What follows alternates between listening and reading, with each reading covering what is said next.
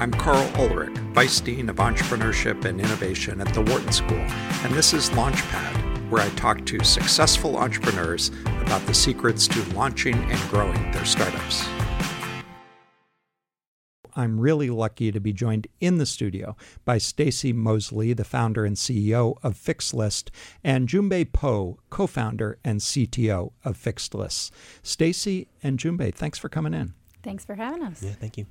All right. Well, the first thing I want to do is just point our listeners to your website, and I want to be careful with the domain. The name is FixedList, just the word fix and list put together, .co. So be careful with that .co. FixedList.co. Let's see. Stacy, why don't you kick us off by giving us the elevator pitch for FixedList? Sure. So FixedList is a real estate data analysis company that provides tools and services to developers, investors, and nonprofits in major urban markets across the country, with the ability to then find properties that are ripe for redevelopment. So things that fit their development profile, whether they like to do small-scale residential or commercial mixed use, things that may fit their profile but are not necessarily actively for sale. Mm-hmm. Why is that hard, Stacy? So in a city like Philadelphia, we have almost 600,000 properties, and it can be very challenging to analyze that data if you don't have data analysis skills. And a lot of times in real estate, it's a very traditional market where people really get to know the neighborhood. They walk the streets frequently and find properties through just boots on the ground methods. But we are using data analysis to really help surface opportunities that they may not have seen otherwise. Mm-hmm. Okay, Junbei, I heard the keywords data analysis, and you're the CTO, so maybe you're the data guy. Tell us what data you actually can get access to. Sure. So it's interesting. Both of us are actually the data people for the company. I focus a lot on the infrastructure that we have for pulling in our data, and Stacy actually does a lot with the actual data that we actually pull in. But you can get access to all of the data around. I'm sorry. So well, most let of me ask you Sure. a different way. Let me tell you a story, which is I bought a piece of property out of foreclosure. And I was literally walking the streets, and one of the guys in the neighborhood said, just start chatting. And he said, all right, here's what you got to do. You got to go to this website of the county, and you look for the property list, and then you look for the ones that are bank owned, and then maybe you can get all. So are you looking at public records? So yes, We're looking at public records. One of the things that's nice about FixedList is that, like you said, you have to go to a number of different sites. There's some 20 some odd sites that we're pulling in data from for Philadelphia alone. And in order to normally get access to that data, you have to know where all of those different data sources are and be able to join them with each other. Whereas with FixedList, we're doing all of that work for you. Okay. Now, so if I understand correctly, then you don't have access to anything proprietary per se. Is that right? So there, in the sense that all of this data is publicly available, just Right. hard to get to. Yes. Yeah. All of the data that we're working with right now is publicly available. Yeah. All right. Stacy, back to you. Give us a sense of a little bit more about who this target customer is. Sure. So as a small business, we've been finding that as an evolving thing ourselves. Our original product, so our subscription service, which is very self-service, is something that we've found a lot of small-scale developers who are fixing up single multifamily row homes, smaller projects that are frequently less than $1 million. Are using the tool to find more opportunities to develop, whereas our other services, which are more custom at the moment, are more so attracting larger scale developers on the nonprofit and for-profit side who maybe are looking to invest $5 million plus in capital and focus on larger projects or larger swaths of area. Yeah. How is the service actually delivered to the user? How do they actually in what form? Yeah. So our self-service subscription is available online. Folks can check out a free trial, play around with the data, and then sign up if they're enjoying the product. And our custom services, people reach out to us more directly at the moment, but are more delivered in reports that are very rich in maps and charts, really digging into things like demographic data, crime data, and looking at more qualitative trends as well that we are looking to automate in time. Yeah. And on the off-the-shelf product, the subscription product, give me a sense of what I pay for it. So right now it's $135 a month, and that gives you access to to search up to 150 assets in the city. So we have priced our service based upon the volume of data that people get to consume using it, which was something that we have played around with and learned over time would be probably the best way to price it at the moment. Yeah. In terms of price per unit of data is something that we're still playing around with and learning what the market is willing to accept, as well as be attracted to. But that's kind of the price point that we've seen some of the mid-sized developers purchase at. So folks who know what they're looking for in the data can really make a lot of use of it. That's a price point they're willing to pay. You know, I want to. This is periodically. I'll try to underscore some things that I think are generalizable. And I would say that this question of how to tier pricing is a pretty common problem. And I think you've done it in a nice way and in a fairly, I would say, fairly standard way, which is you make it really easy to try. And I signed up this afternoon. I was really worried, okay, when are they going to ask for my credit card? When is there going to be the cancellation? But you make it really easy just to get started with a free trial. And then you have these two tiers, one of them pretty accessible, $135 a month. And I'm sure if I were doing that many searches, I'd be willing to go up to the upper tier. And then it sounds like you even have an upper tier, which is the custom service. Did you, to focus, just to underscore this pricing thing, how much have you fussed with that and experimented as opposed to guessed and hope it's right? Yeah. So I think all of them have been guesses right now. I think we've You haven't got your CEO bluffing skills down yet. Well, I mean, it's a radio show also for entrepreneurs, so I'll try to be as candid as possible. Right, good. So we've changed it twice from its original. So or it might have been 3 times already. Yeah, originally, it was $99. And I saw people readily, and this was before we had a free trial. Yeah. And so just based upon our launching in the press, we had a number of people sign up at that price point, sight unseen. I had never spoken with them, and I was like, oh, this is too low. Yeah. So we knocked it up to $129. Okay, so just to underscore, what you were looking at was the bounce or the balk rate after they got to a certain screen where they got. Was that what you were looking at? Yeah. And you were saying it was too low. They weren't bouncing at all. They were just signing. Said, maybe we're leaving some money on the table. Exactly. Yeah. And I think that's the question when it comes to pricing pretty frequently, and something that we've discussed a lot. But what ended up happening was we were also trying to cater to the kind of first-timer developer market. So there's a group in Philadelphia called Jumpstart Germantown where they're educating people, residents of the Germantown neighborhood, in how to both plan, find a project, and finance a project.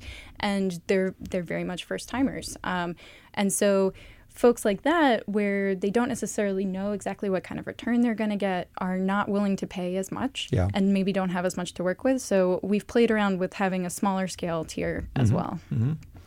All right. Junbei, I walked through the site a little bit this afternoon, but I wonder if you can walk us through what the actual user experience is. So how do I sit down at this screen, what do I see, and how do I use it? Sure. So a few weeks ago, we actually split the initial experience into both one screen for smaller and mid-sized developers who are looking to use the SaaS product, and then one screen for larger developers who are looking for more custom enterprise services.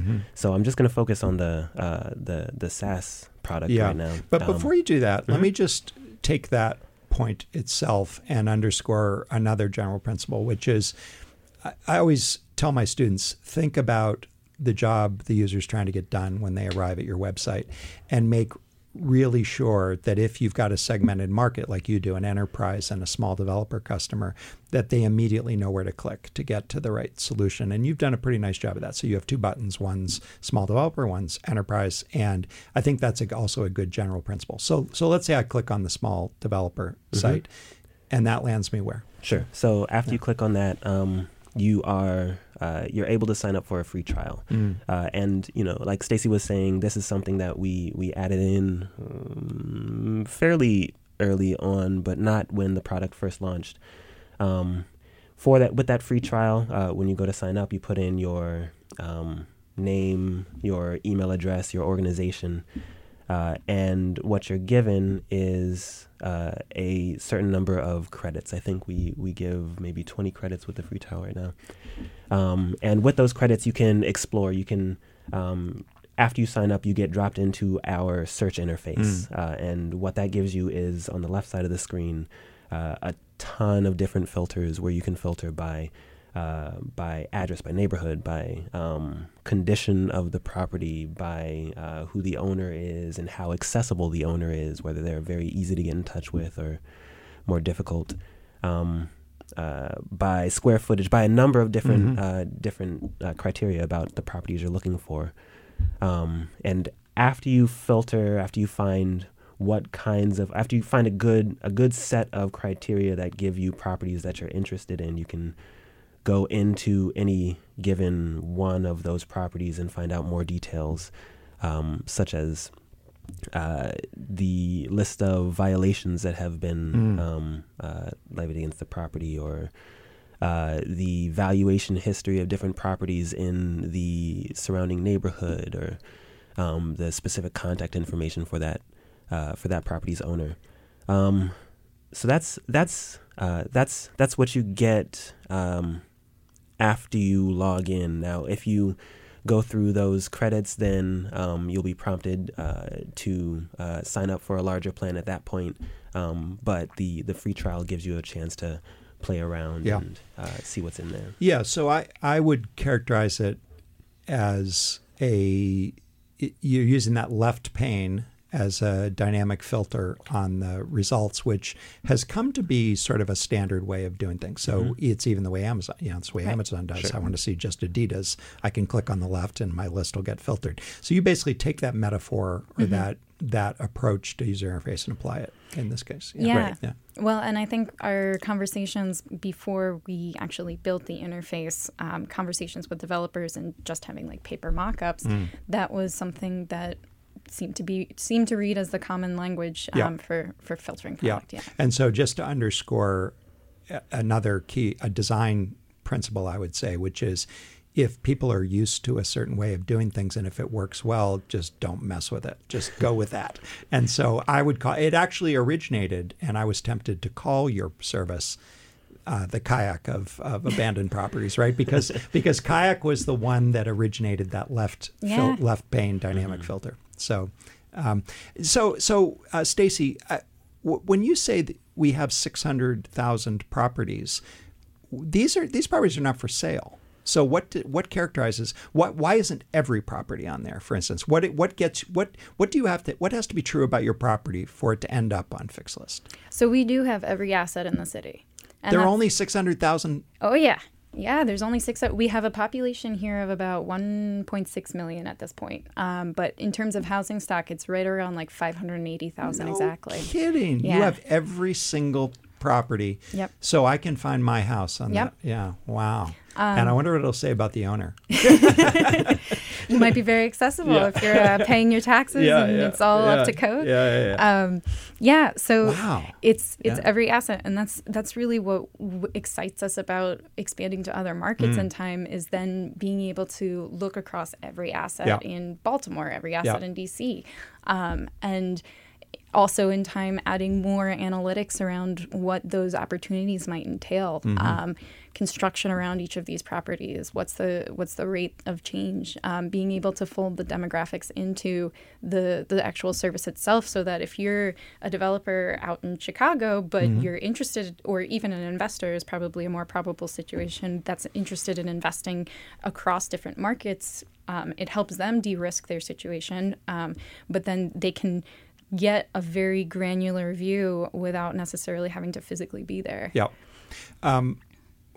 Stacy, were you there in day one? Where's the idea come from? Yeah.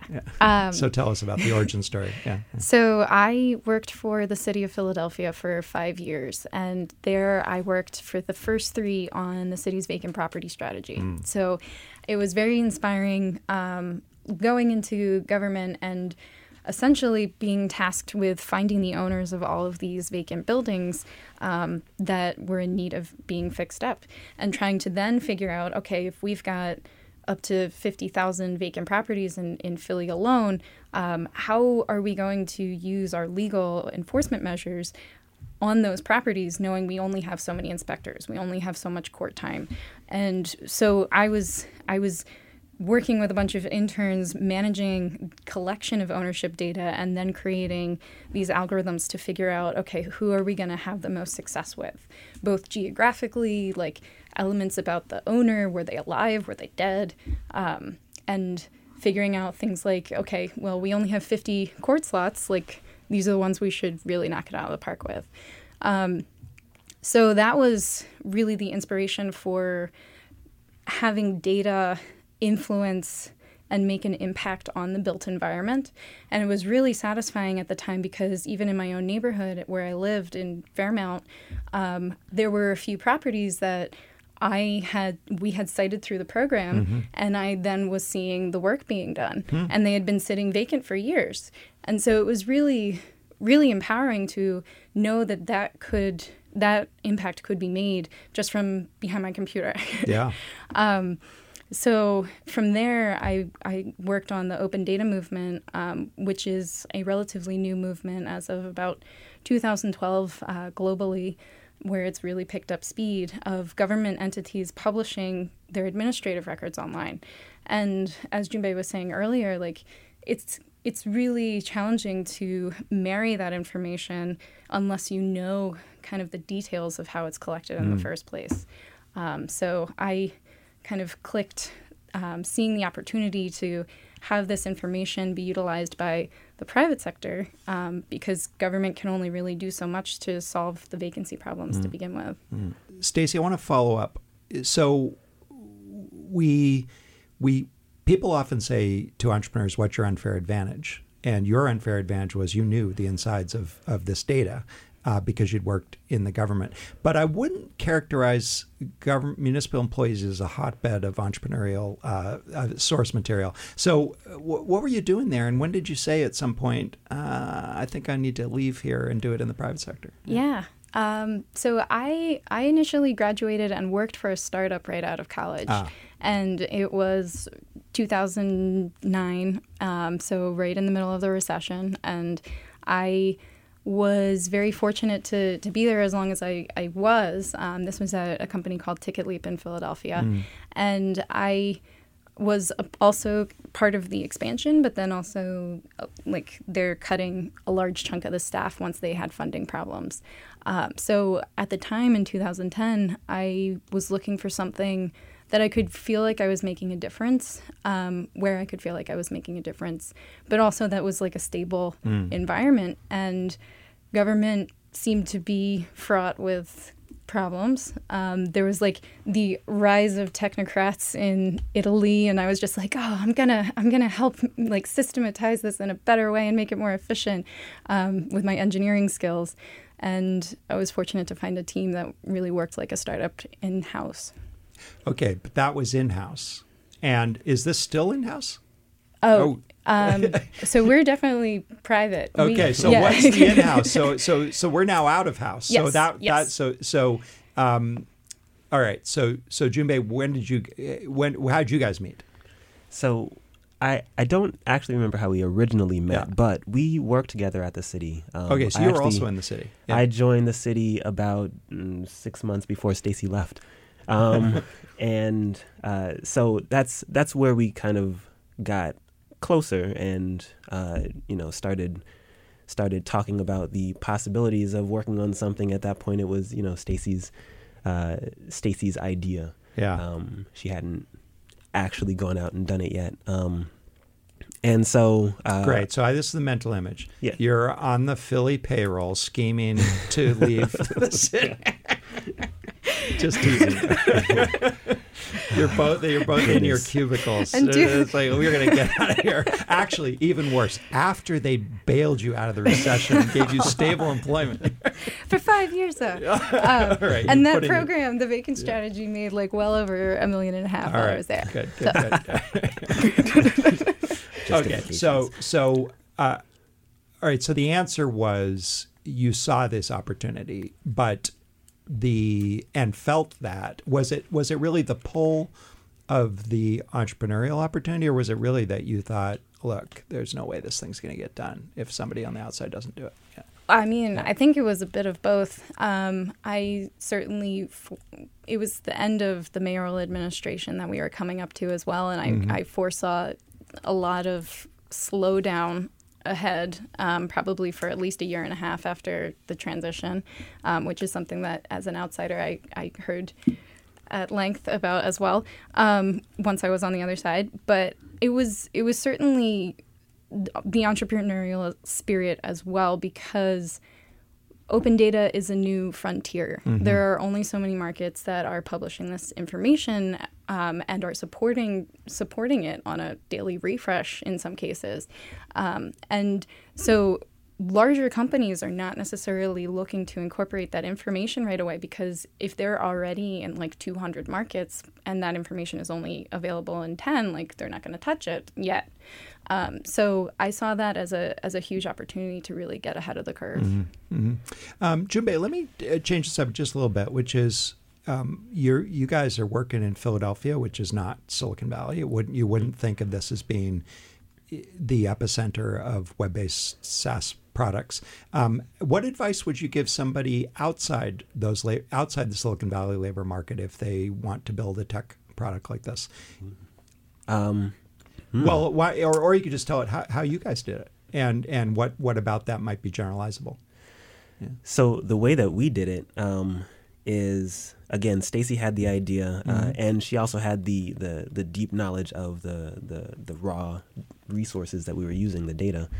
And over the course of about, I don't know, 6 months or so, she and I met weekly, and just I have a background in web development. I know Django very well. I use it for a lot of projects. And so I started teaching her just the fundamentals of web development. And over that time, just with that assistance from me, she was able to put together the initial version of the product. So I don't know. I guess what's generalizable about that is the reason that I was one of the reasons that I was so eager to help Stacy succeed is because I knew that she was so passionate about her idea, one, and also that she was the right person to do it to, and just that she's a good person. And I've seen the good things that she's done for the city and for other people and so on. So, and also she's my friend, and I'm fond of her. Yeah. So I would say use the networks that you have. Stacy has a real ability to just ask people to do things without feeling like it's an outsized ask. And I feel like that's a good ability to have, a good thing to cultivate. So use the networks that you have in whatever ways you can. Be good to people, and they'll want to be good to you. Yeah. Well, let me actually, we just have about 30 seconds, but Stacy, what's your take on that? So how would you do if you were doing again? What are the generalizable principles or approaches on how you build a tech product when you're not necessarily a tech person? So that was after years of like Junbei said, cultivating my network, so that when the time came, I knew that if there were languages that I didn't know, who did I know that knew them, and where could I go to learn more? And kind of similarly, even just in getting to know the industry that you're building a product for, really focusing on what are the associations that folks are centering around in that industry. Here, I go to a lot of Urban Land Institute events, and I've learned way more about the market opportunity and the way that the market works in real estate from people within that. Yeah. All right. Well, the time flew. We're actually out of time. So Stacy and Junbei, thanks so much for coming into the studio. Thank you for having us. All right. So for more information about FixList, just go to fixlist.co. I'm Carl Ulrich, Vice Dean of Entrepreneurship and Innovation at Wharton. Launchpad is produced by Business Radio, powered by the Wharton School, on Sirius XM, Channel 111. The show airs live on Wednesdays from 7 to 9 p.m. You can find more episodes of this podcast on SoundCloud or on iTunes.